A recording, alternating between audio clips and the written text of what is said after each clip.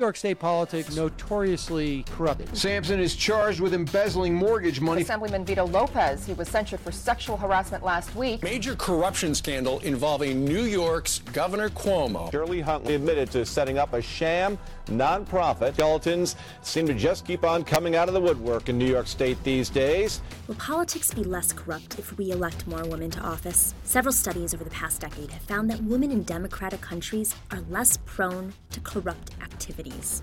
It's undeniable that women are key to winning elections. They vote more than men, and they outnumber men.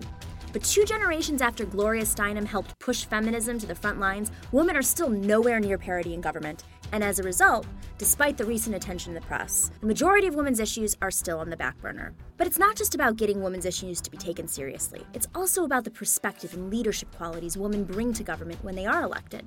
In 2001, a World Bank study found that, quote, 1 standard deviation increase in female participation in government will result in a decline in corruption of 20%. I'm Nomi Konst, and this is the Accountability Podcast, the only show dedicated to specifically discussing the corruption plaguing New York. The public deserves the right to know what's happening, and we are here to present you with weekly reports. Today on the Accountability Podcast, we talk about how corruption should be a feminist issue.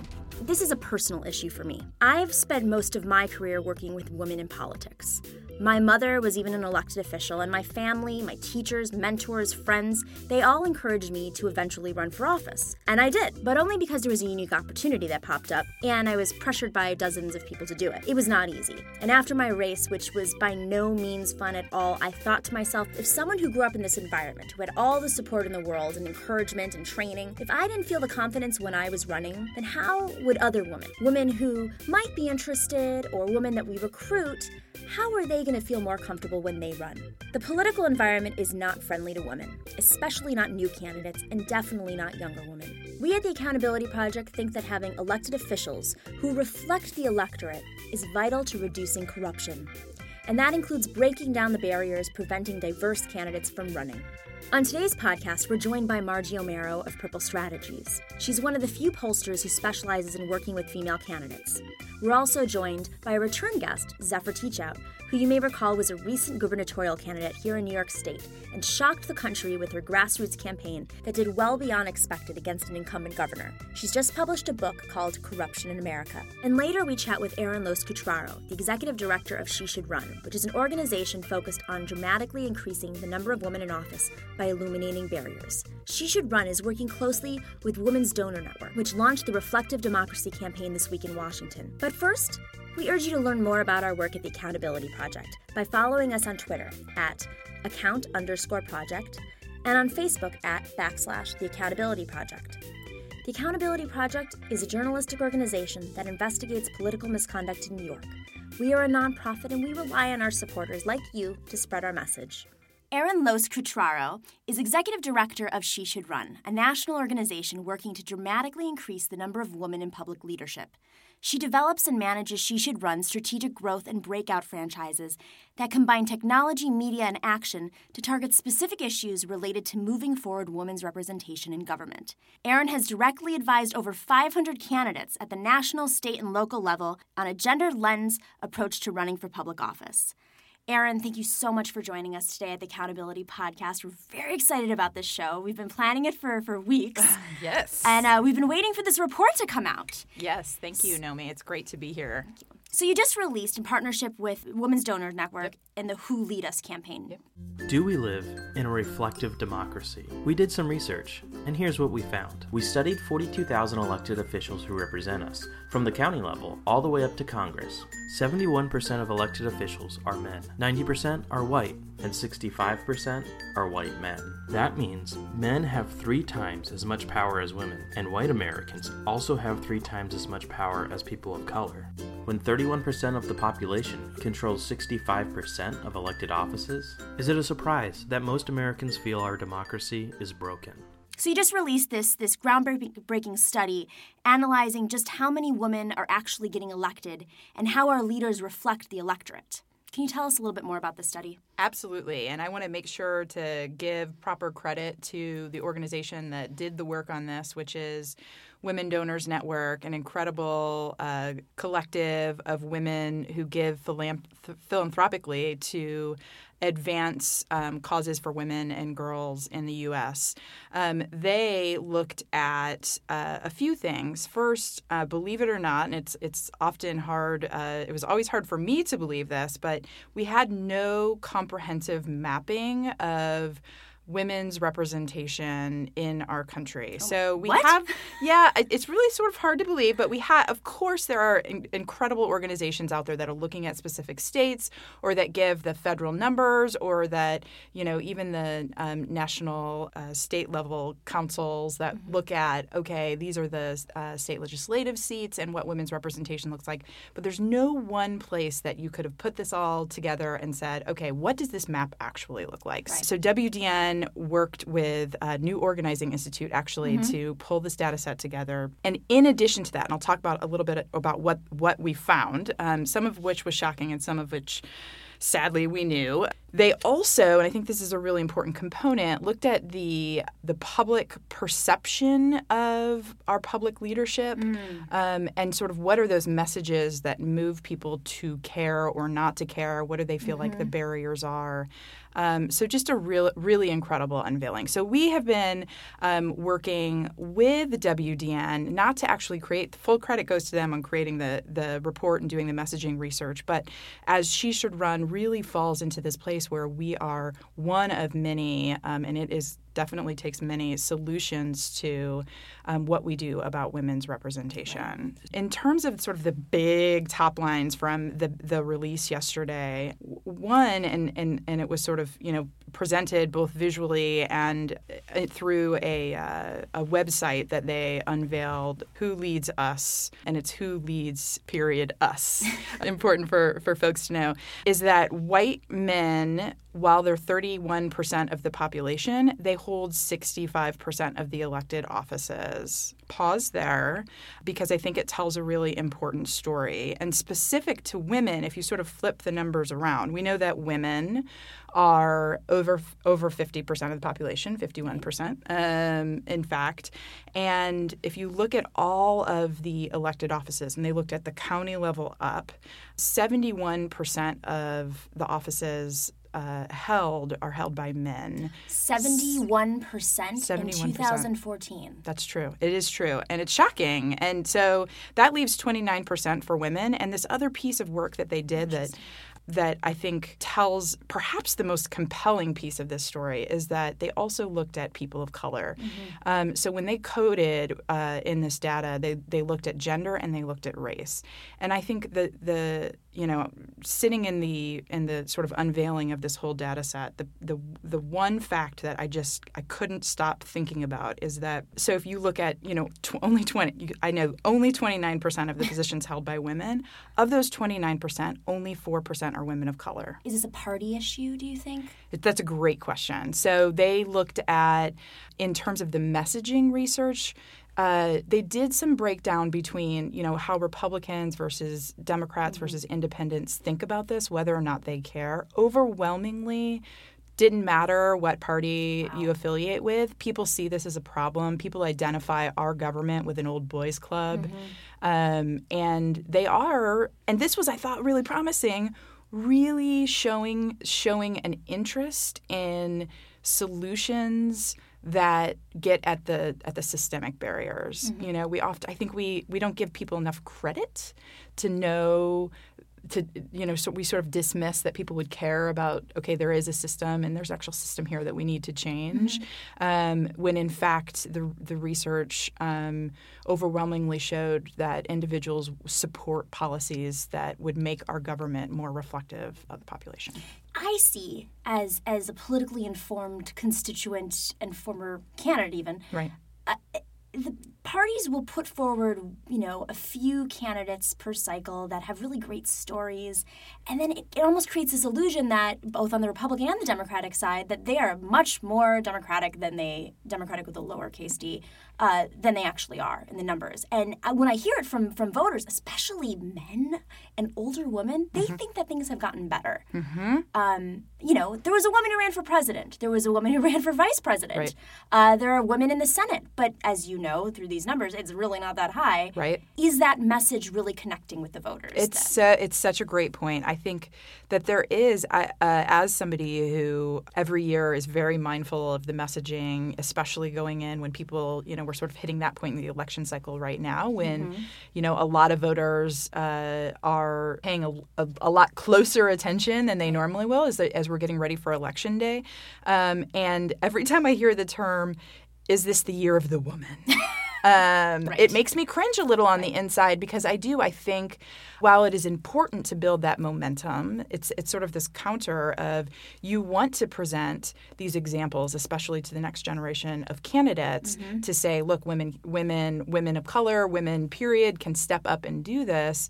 But there is a reality in these numbers that we can't kid ourselves. If we're ticking forward 1 percentage point each election cycle, we are not going to see parity in our lifetimes. Right. So we have to be thinking about new and innovative solutions to our representation. We're speaking to Erin Loos-Cutraro of She Should Run, discussing a new study released this week about the barriers women face in running for office. So let's take a step back. I ran for office, and as we all know, I faced a lot of those barriers. And I've talked to dozens of women who've run and dealt with similar situations. I didn't choose to run. I was asked, and I was asked several times by several different people. It took a lot of phone calls to get me to consider, are women choosing to run on their own? It's such a great question. So overwhelmingly, evidence shows time and again that the number one barrier to women not running for office is that they're not recruited at the same rate as men. Are these numbers changing? Yes. I would say, we are trending in the right direction when it comes to women's recruitment, but clearly we have over 500,000 elected positions in this country. And from the local level all the way up. From the local level all the way up. And if you look at how these numbers are shaking out, at the county level to the state legislative level up, what is very clear is that women still are not raising their hands on their own at the same rate as men. And furthermore, when it comes to the recruitment, it's really as simple as the who do you know game. And if our elected positions are represented with over 70% men, it's not surprising that when the influencers like those men are thinking about who needs to run again, they're turning to their friends who, big surprise, are likely to be men. And then we're just, we're enabling a cycle. Exactly. I had a lot of pushback at the local level. It was very much an old boys network. And even some of the women who were involved in those parties were like, wait your turn, start at school board or start in this way. And to me, it just seemed like they were continuing this cycle, they're perpetuating the system of forget about old men in office, but just old ideas. And when I work with women and when I've worked with female candidates, they always bring forward unique ideas and a fresh perspective, and they tend to lead in a very different way. Where do you think the barriers are? Is it at the local level? Is it at the national level? Is it at the state level? I think that, you just hit on something that's really important and is, in fact, a very different experience, I feel like, for men than it is for women. More often than not, women are told to consider running for office at the local level. And I have had some very serious conversations with recruiters and influencers in states about why this advice, to get beneath, because sometimes it's fair. It's fair based on what that person wants to affect in terms of legislation, that there is a good match for this specific local position. But when it's a repeated advice, what often it's coming from, as that person will describe, a good place of we want to help build the bench. We want to help, we want to make sure that she can get elected. What's unfortunate about it, though, is that same advice isn't given to men at the same rate. It is absolutely not given at the same. Men are not questioned at the same rate about stepping up and running for a higher level office right out of the gate. But women are. And, actually Barbara Lee Family Foundation has done some fantastic foundation, incredible work around the different level that voters hold, men and women alike, hold women to in terms of qualifications, we expect more from women. And the good news is, and the research guides us in this, there's an answer, and that is, that women, when they're running, need to feel confident and talk about their qualifications out of the gate. And perhaps more than men, the research shows you actually have to do it. It is what it is. In that case, it is important for women to lead with their qualifications. And in the case of women regularly being told, you really should think about local office first, to not back down and say instead, I am qualified, right, and here's why. You mentioned barriers that women are facing when they're running. Money, institutional support. Can you explain a little bit that people don't understand this until they really run sometimes, that it's not just, having the party support, it's community support. That's right. Can you tell us a little bit more about that? That's right. One important point I always, because as somebody who operates to encourage women to run, is that statistics show that when women are on the ballot, they win at the same rates as men. Wow. They really do. So it's one of those moments where you have to pause and go, okay, we have some serious work to do in terms of recruitment. But that's not to suggest that the experience on the campaign trail isn't different and that the challenges that women face aren't different, because they are. And there's a lot of evidence that shows, we did actually some great research in partnership with Women's Media Center around the sexism that women face on the campaign trail. So this could be as simple. Some people always pause in that moment and feel the bristle a little bit, like sexism. Right. Oh no, we're going to talk about that. There's a reality of women, and a good example of this is women's appearance being talked about. Scrunchies on Hillary Clinton. Right. Mm-hmm. Women's appearance, what they're wearing. Is it a pantsuit? Is it a skirt suit? How their hair looks, how their voices sound. Overwhelmingly, women are talked about in terms of their appearance and as opposed to leading with talking about their qualifications. Right. And the research that we did, called Name It, Change It, really looked at what women are supposed to do. So if this is a reality that, in fact, when your appearance is mentioned instead of your qualifications, that voters think less of you. Right. Which the research proved. So what are you to do? Well, the good news was that the research showed if you just call that out for what it is, using messaging like, I don't think you would ask the same question if, in fact, you're asked about, your personal life, your children, something that's happening to you and not your, potentially, in that case, male opponent, calling that out, or if they're talking about your appearance and not talking about your qualifications, to make it clear that this race is really about what you can bring to the table in terms of being an elected leader, that what happens in that case is that voters know that because you'll stand up for yourself, that you will stand up for them, and you actually get a little bump. So it's a nice little secret for women to keep in their back pocket, because it happens regularly to women on the campaign trail. We're speaking to Erin Los-Catraro from She Should Run. So I find it interesting that you can talk about these things to different demographics, and different demographics respond differently. In this study, has there been any shocking revelation about how women of different age groups respond to this messaging? Yes. In terms of fascinating, in fact, in terms of the research done by Women Donors Network, something that was really compelling to me in the reflective democracy messaging research that was done is, they tested looking at how voters think about the barriers or the structural barriers that women and people of color face to elected office, as well as whether or not this was something that was of importance to them to actually see a reflective democracy. And something that was really promising is that while there was a partisan gap in terms of how individuals think about the structures, think about the problem, the barriers.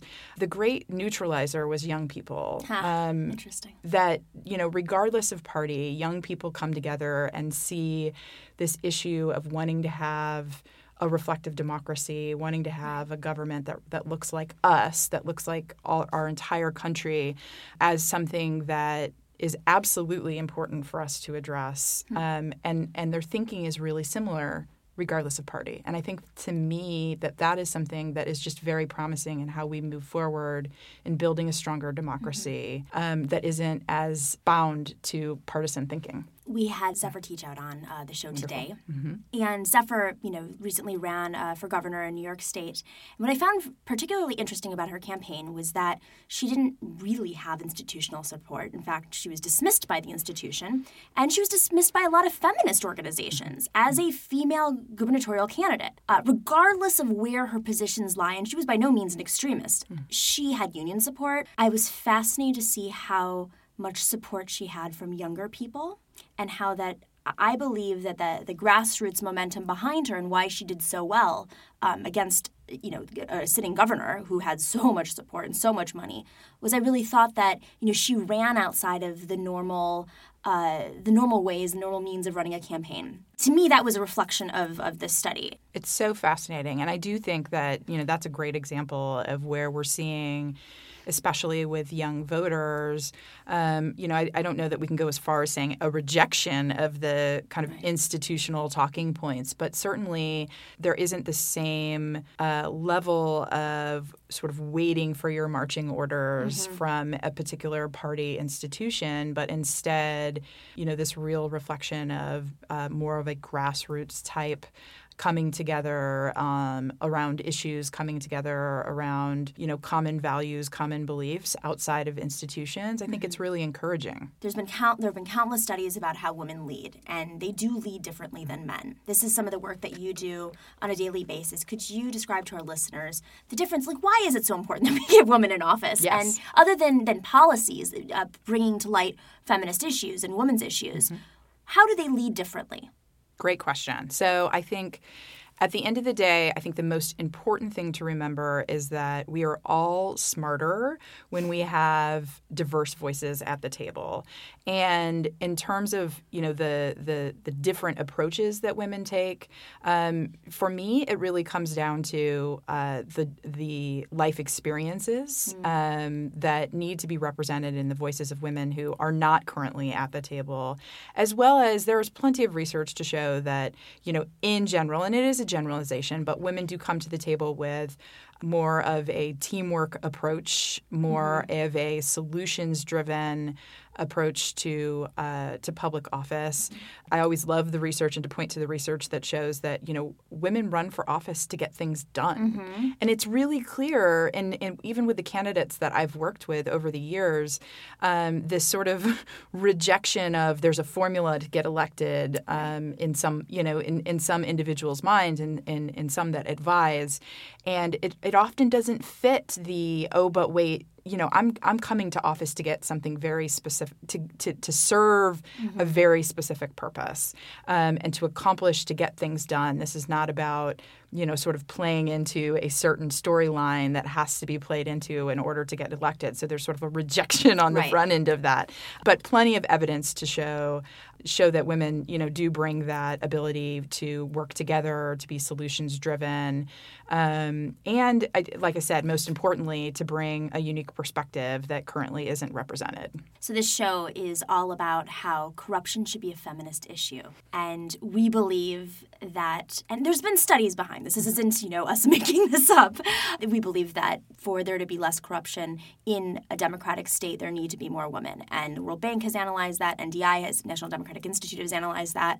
And I think that we should be taking that much more seriously here in the United States. And I think that this study that you've brought to light today has proven that, and that the public wants that, because clearly the public is very unhappy with the way government is running things. And I think that this study is going to be very valuable. Erin, how can we find you? You can find us at sheshouldrun.org. Do you have a Twitter? We do. It's at She Should Run. And where can we find the study? Who Leads Us, and it's wholeads.us. Great. And we'll have a link to that on our website as well at accountproject.org, and we'll tweet it out and we'll make it go viral. So we thank you very much for coming on the show today. Erin Los-Cutraro from She Should Run, bringing us in a fascinating study about the role of women in politics and how the electorate really wants more women. I think that's a good summary, wouldn't you say? I think so. Thank you, Nomi. Great. Thanks. Margie Omero is a managing director of Purple Insights, the research division of Purple Strategies. She manages all facets of qualitative and quantitative research for Purple's clients. At Purple, one of Margie's specialties is studying moms.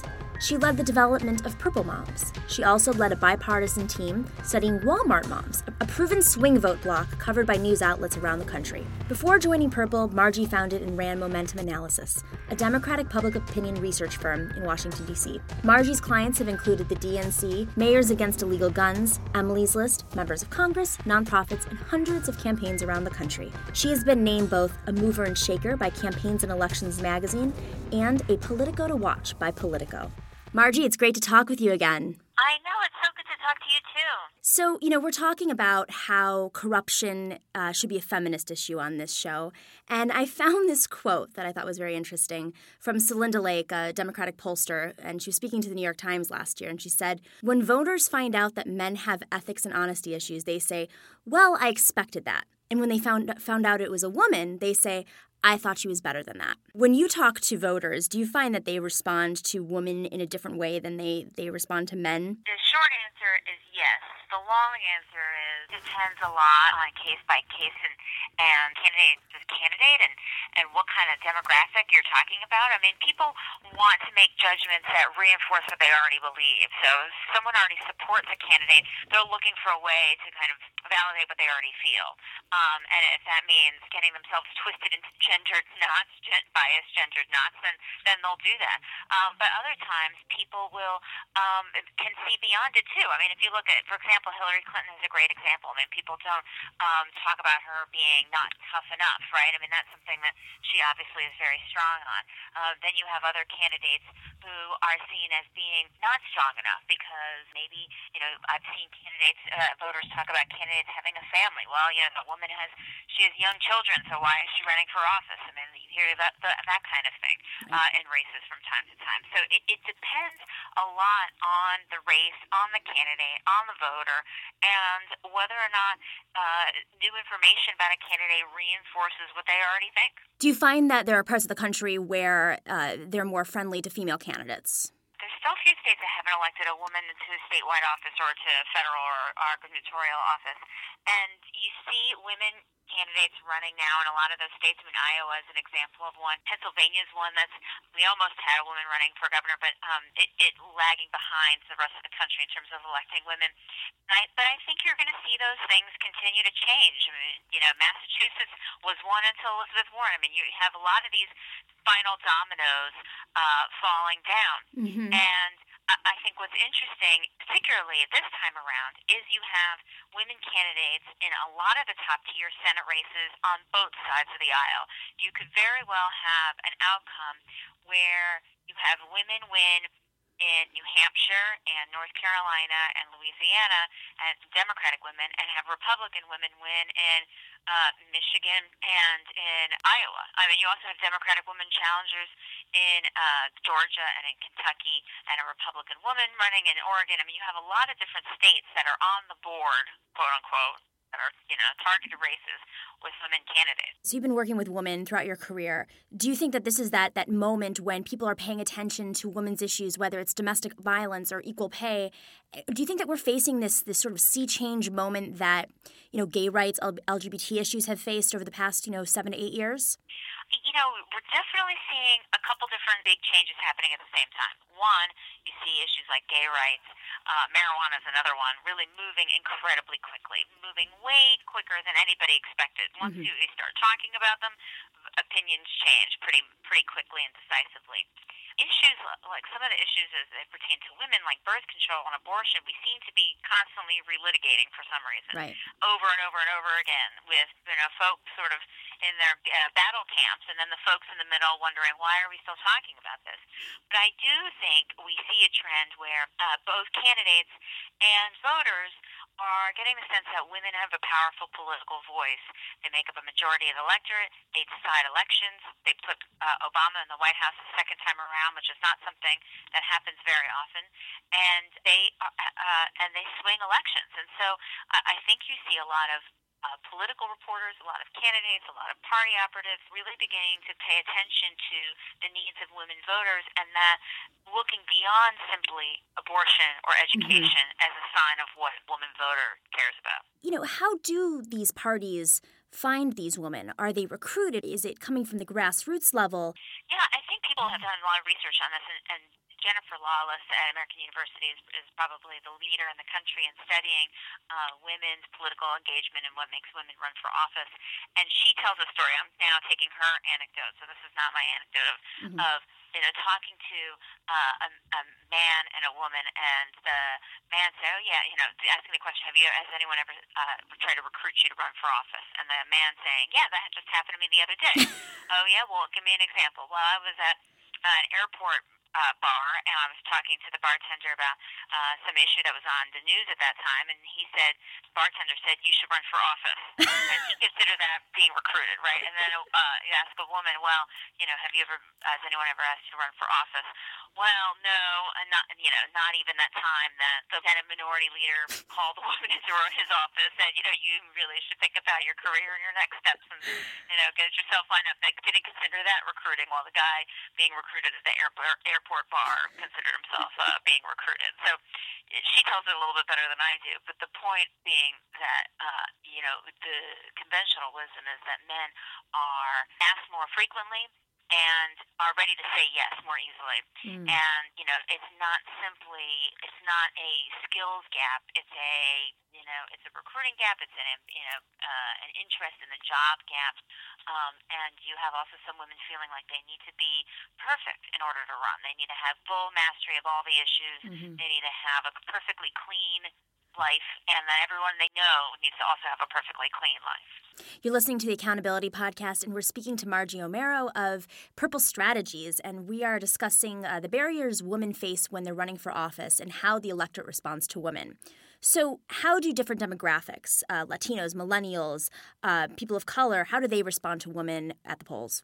Well, women do very well with a lot of those groups, in particular because those groups lean Democratic, and women candidates are more typically Democratic. Not always, but more typically Democratic.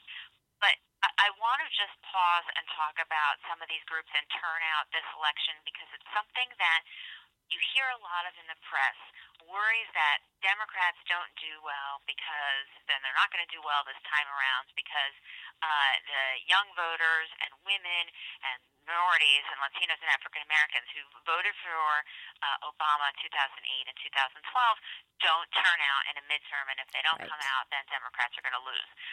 You saw a Politico story said, well, it's very simple. When women turn out, Democrats do well. So Democrats are trying to get more women to vote, even though women have been a majority of the electorate in every election since 1982. So it's not solely Democrats need more than just women turning out at the polls, because they already vote in higher numbers and in a higher percentage than men. So, and if you look at the past two midterms, you had a 2006 midterm that was a Democratic wave and a 2010 midterm that was a Republican wave. The actual demographic composition of the two midterms was nearly identical. You had almost identical percentage of Latinos, you had almost identical percentage of African Americans, you had almost identical percentage of women and younger voters. But, Democrats did a better job in one year and Republicans did a better job in the other year. So I think it's important as we think about what's going to happen this time around, and we think about encouraging people to vote, and also how we think about which party has the advantage, that it's not simply a matter of turnout. And turnout and persuasion don't exist in vacuums. They are related. So if your message overall is not working, then your turnout effort may not work as well either. Do women have to have a unique type of messaging? I would say the one thing that women candidates should try to avoid is telling voters, vote for me because I'm a woman. Only a woman understands X, Y, and Z. That is something that a lot of voters, women, older women, younger women, really kind of reject. It takes you away from the immediate impact to voters, right? It's more about the candidate, not about the voters. The voter wants to know what you're going to do for them. They care less about sort of your process as a candidate. And two, it also is a red flag for people who want to believe that they're voting for the person, not for the identity and want to believe that we all have equal opportunities to succeed. And calling out gender inequities that affect you as a candidate, not gender inequities affecting voters, is something that just it continues to fall flat. And you don't see a lot of candidates doing it either, but it's something definitely to be avoided. You see a lot of men doing it, bringing up these issues right before the election. Right. I guess you do have men saying, look, I get you, I understand you, I have a wife, I have a daughter, I have a mom, right? That you see a lot of because they're trying to make themselves seem accessible. But for women, there's a little bit of a double standard there. I mean, another double standard is, the talking about one's family. I've worked for a lot of candidates who are men who had an ad showing all of their beautiful children. Look, here are my 5 kids, my youngest one, my oldest one, look how cute this one is. And here they all are saying cute things about me.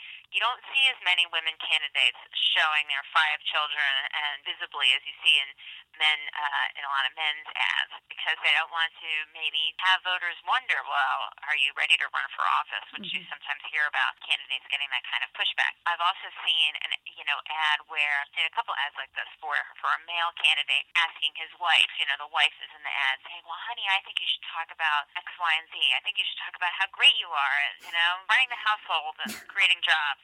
You would never see an ad for a woman candidate where her husband's saying, in the ad, saying, honey, I think you should run on, how much you care about families. I mean, you would never see a husband in an ad for his wife because it would make people think, well, maybe he's really the brains of the operation. So I think those are 2 examples where the backstory ends up being completely flipped. The way candidates try to credential themselves is completely reversed.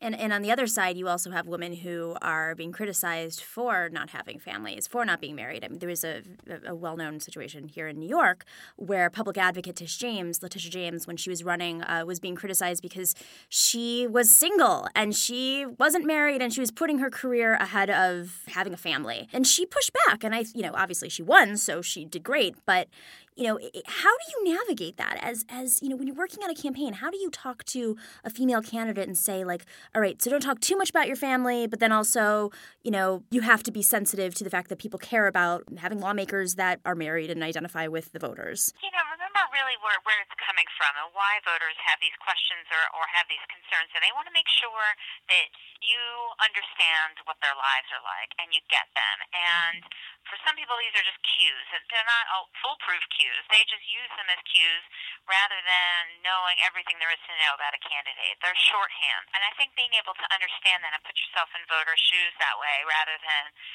taking it personally or seeing it as, from a sort of defensive or combative crouch is one way to understand it. The second thing I would say is to really run as who you are, as something that's true to you. Put an authentic tale and narrative out there. If you try to position yourself as somebody that you're not, try to make it seem like you're from someplace you're not, or that you speak with an accent that you don't usually have, or that you went to school where you didn't really go, or what have you, that always ends up putting people at disadvantage because a lot of voters can see through that. How have women electeds and candidates shifted over time? Like, what does their profile look like today versus how it looked 5 years ago, 10 years ago, 15 years ago? I think you have a lot more different avenues possible, and I think that is a huge, huge, great change, right? I think you had a couple different avenues before. You had sort of the advocate, the family crusader and advocate type, like a social. I don't want to say social work because that's a little narrow, but someone who did sort of direct services, then running, and then you also had the legislator candidate, right? Now you have all kinds of different women candidates. You have, look at Monica Webby in Oregon. I mean, she's a doctor who wants to run for office, and that's not profile we see very often in a woman, and so in a woman candidate rather. So I think there's lots of new paths for women candidates to take, and I think that is great development because it should be the same type of circuitous route that we all take in our lives. It's not just women don't have to simply just walk in a very clear, precise pattern up the ladder. People have different kinds of meandering paths from their early stages of their career to when they decide to run for office. So I think that's a sign now that the process is a little bit more open to women. So where do you see plight of the female candidate going in the next, let's say 5 years, because things are moving so quickly? Well, here's what I would like to see. I would like to see women candidates and women voters really, partnering to demonstrate that women have the real political power in this country, to really tap into that underused, under-recognized power, where the issues that we're focusing on in campaigns are women's issues. They don't need to be called quote-unquote women's issues because they affect the majority of voters. But we see women, being unabashedly talking about women's issues, women voters unabashedly rejecting candidates who are just simply not trying to appeal to them at all. And that would be a huge, and also to see Republican Party reach out to more women voters and women candidates. I think all of that, if you take, and I say this as a Democrat, so I see the end result of all of that being a great outcome for women voters and women candidates. Margie Omero from Purple Strategies, thank you so much for joining us today. Where can we find you? Do you have a Twitter handle? Yes, it's Margie Omero, MargieOmero. Thank you so much. Thank you. Good to talk to you. We're here with Zephyr Teachout, the author of Corruption in America, a new book that comes out this week, associate professor at Fordham Law School, and recent gubernatorial candidate in New York State. I think there's at least two things that would make a big difference. One is just change the way we fund elections. I know it sometimes sounds like a fussy reformist thing, but it's a real feminist issue. A lot more women run for office when you have publicly financed elections. Really? Yeah. What do you think the correlation of that is? If you don't have the old boys club behind you, it's hard to even imagine running.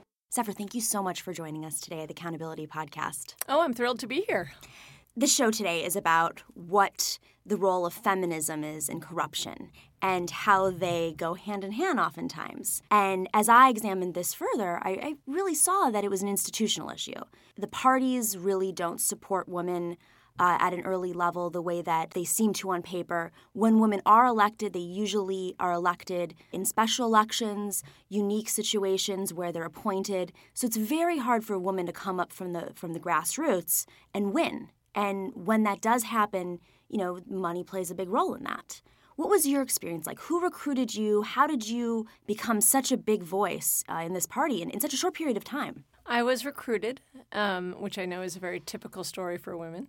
What might be a little less typical is that I was approached by the Working Families Party initially, and I immediately not only just said yes, but I was out of state actually teaching elsewhere, and I flew back to New York and sat down for a meeting because I wanted to be recruited so badly. So I sort of jumped on the moment. What I do see is there's some interesting recent research suggesting it's correlation, not causation, but that women who were athletes in high school are more likely to run for office. Huh. And one of the theories is that you're more comfortable with losing. Oh. that sort of the comfort with competitive sports in which you can succeed but also fail and come in third or come in. I was a runner, and that one can compete and not win and it's still worth doing is a really important lesson. Sports isn't the only way to learn that.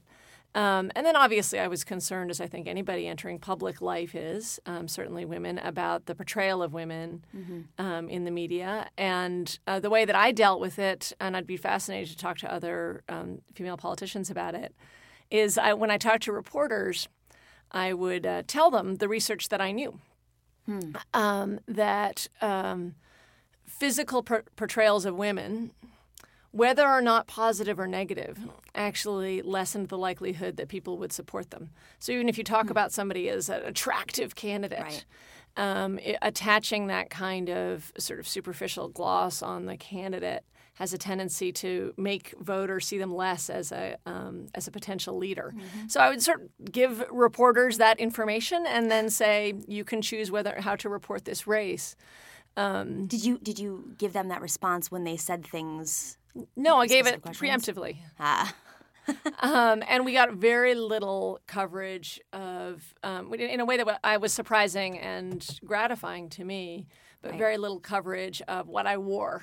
Yeah, I was really surprised by that. Reading through, very rarely did someone say female candidate Zephyr Teachout. Was that because some of the women's groups were split on this race? I don't think so. I was always thrilled when they said I was a female candidate because I wanted people to know that my name, which is sort of odd, was a person and a woman.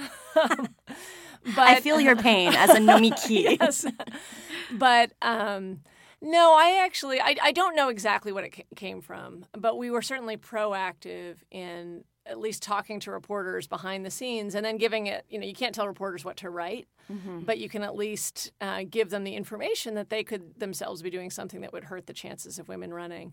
I mean, something I really care very strongly about is the role of public financing in women running.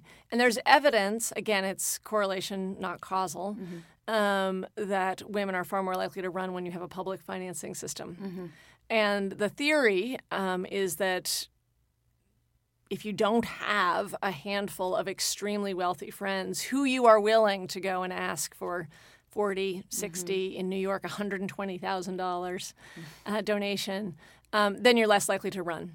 And but if you just have 400 great friends or 400 people that you've been organizing with, if, say, you're a school teacher who has been organizing around, bringing more funding to schools, a public financing system allows you to run in a way that the current private system doesn't. What states, what regions do they have public financing? Well, New York City has public financing. New York State needs public financing.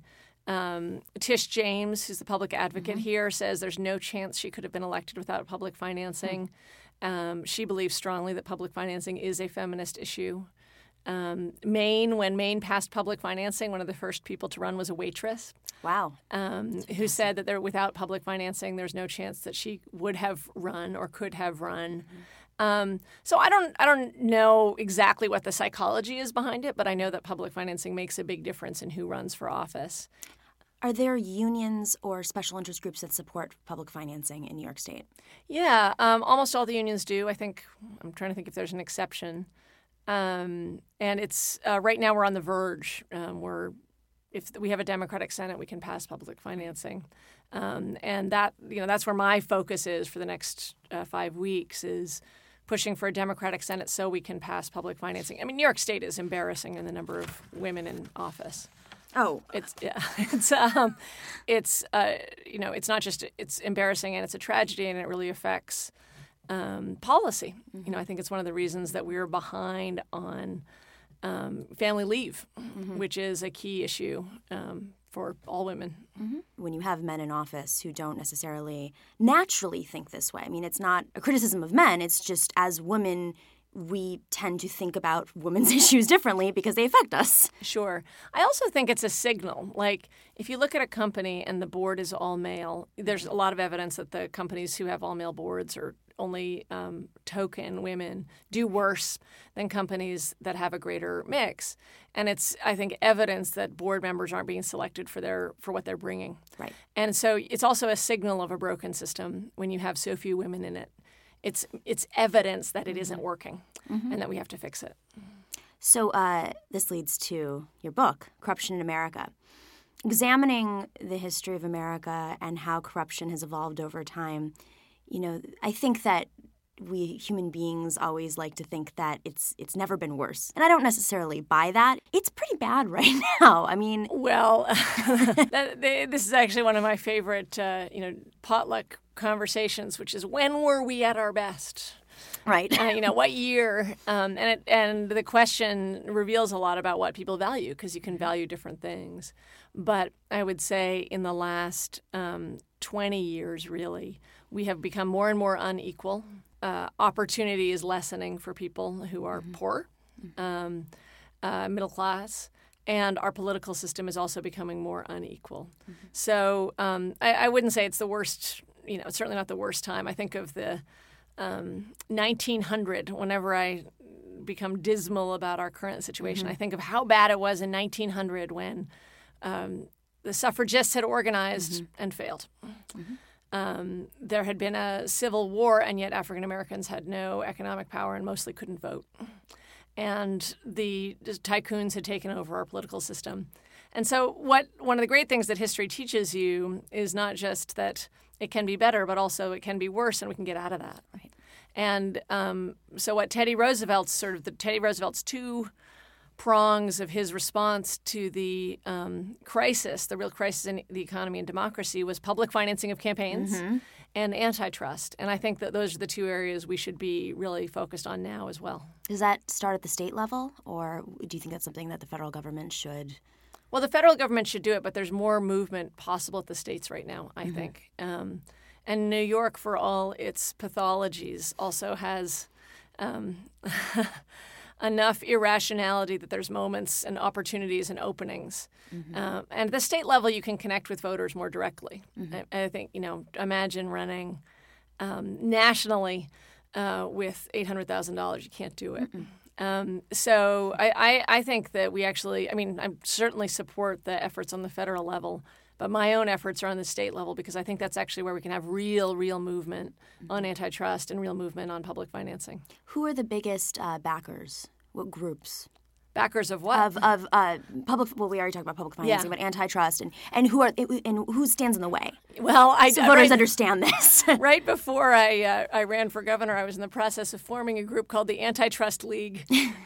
Because there's a sense of despair around big companies that we can't break them up. They just are sort of part of an economy. They're part of capitalism. They're part of a market. Well, that's not true. FDR his administration really led breaking up thousands of companies. And starting in the early 80s, Reagan basically took all the power out of antitrust, and it's been gone ever since. So I think we have a lot of work to do to renew that. Where the current energy is around that is in stopping the Comcast-Time Warner merger. Right. But that's just an example. Why is that bad for our listeners? I think that this stuff is just very complicated for everyday people. How do you explain this to an average voter? Why is it that these mergers are bad? In some ways, I think it's not that complicated. One of the highest polling phrases you have right now is too much power is concentrated in the hands of too few. All I'm saying, and all that Teddy Roosevelt and FDR and Jefferson believed, is you can do something about it. You don't have to have too much power concentrated in the hands of too few. So it's a problem. Cable's an easy example. It's a problem because the prices are too high, because new competitors can't come along because the market is dominated. And because it limits the amount of information you can get, because you're only getting information that is approved by Comcast or approved by Time Warner. So this election season, I was able to get away with going on Comcast Time Warner shows and talking about Comcast Time Warner, but not without response or in some cases just a caution. From the companies themselves? Yeah. Interesting. In what way? Well, go to MSNBC and try to find anybody on MSNBC talking about the labor dispute between Comcast and its workers. You can't find it. It's not present. And we don't know, but this is something that you would think that a Democratic channel would be talking about. And we have every reason to believe that the reason they're not talking about the contract fight is because Comcast doesn't want them to talk about the contract fight. So what would happen is I would be about to go on a show and a producer would sort of wearily say, you can talk about Comcast, but you just be aware that we may have to do a disclaimer. Wow. And when I was on New York One once, the person I was talking to just laughed when I brought up the merger. So it's an issue. Yeah. And right now it's an issue where there's still room to talk about it on these shows. But if Comcast and Time Warner merge, it's going to be a lot harder to talk about the political threat that Comcast and Time Warner pose. Think about the Murdoch properties. Do you see in the Murdoch properties anti-Murdoch sentiment? You don't. Right. So mergers are extremely dangerous for our political conversation, our future. But, they're also terrible for the economy. You can't have, to me, the heart of a thriving economy is a small business economy. And big mergers just make it harder to have a truly competitive marketplace. I've done some work overseas, and one of the most fascinating things that I see in these new democracies is that they are so willing to have corporations come in and help them build their infrastructures, because they do invest a lot of capital in, having faster internet or, building streets so that their companies can exist there. New York doesn't necessarily have that problem as much, but maybe upstate, maybe other regions of the country where communities, the small business is already gone, Walmart's already come in, and now it's like to exist, they need those larger companies to continue to invest in the infrastructure of those regions. Yeah, but I mean, right now it's in part because the lending policy supports lending to the large companies, right, and not it isn't lending to small businesses. So it's a poor proxy for the kind of basically banking system that I actually think we need to support a small business economy. So what is that? There's so much to talk about in terms of lending policy, but I would put it in a way that listeners can understand is that you got to start with what you want and then move backwards. So if you want a small business economy, you should have a banking system that supports a small business economy. Mm-hmm. And right now, instead, we have some of the most concentrated banking we've ever had in this country. Mm-hmm. So because we support banks so aggressively in our federal system, we get to choose what banks do. The sort of most important political lesson, I think, is just that all things are possible, that history isn't already written. So we should be talking about the world we want and then, imperfectly fumbling towards the best way to get there. Good note to end on. Thank you, Zephyr Teachout, for joining us today.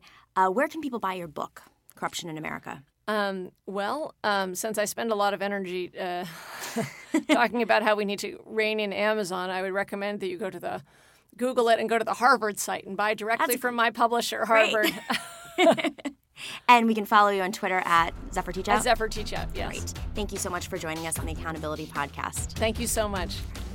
Thanks again for joining us for another episode of the Accountability Podcast. Special thanks to our guests, Margie Omero, Zephyr Teachout, and Aaron Los Cutraro, as well as our executive producer, Andrew Tint, and our managing director, Dina Ragab, as well as the entire Accountability Project team. Next week, join us for our show where we talk about the role of journalists in democratic society and how they play an integral role in preventing political corruption. We'll be joined by Wayne Barrett, who's an investigative reporter at the Village Voice for 4 decades, and Michael Oreskes, the vice president and senior managing editor of the Associated Press. While it's not always campaign season, it is always corruption season in New York. I'm Nomiki Konst, and I'll see you next week.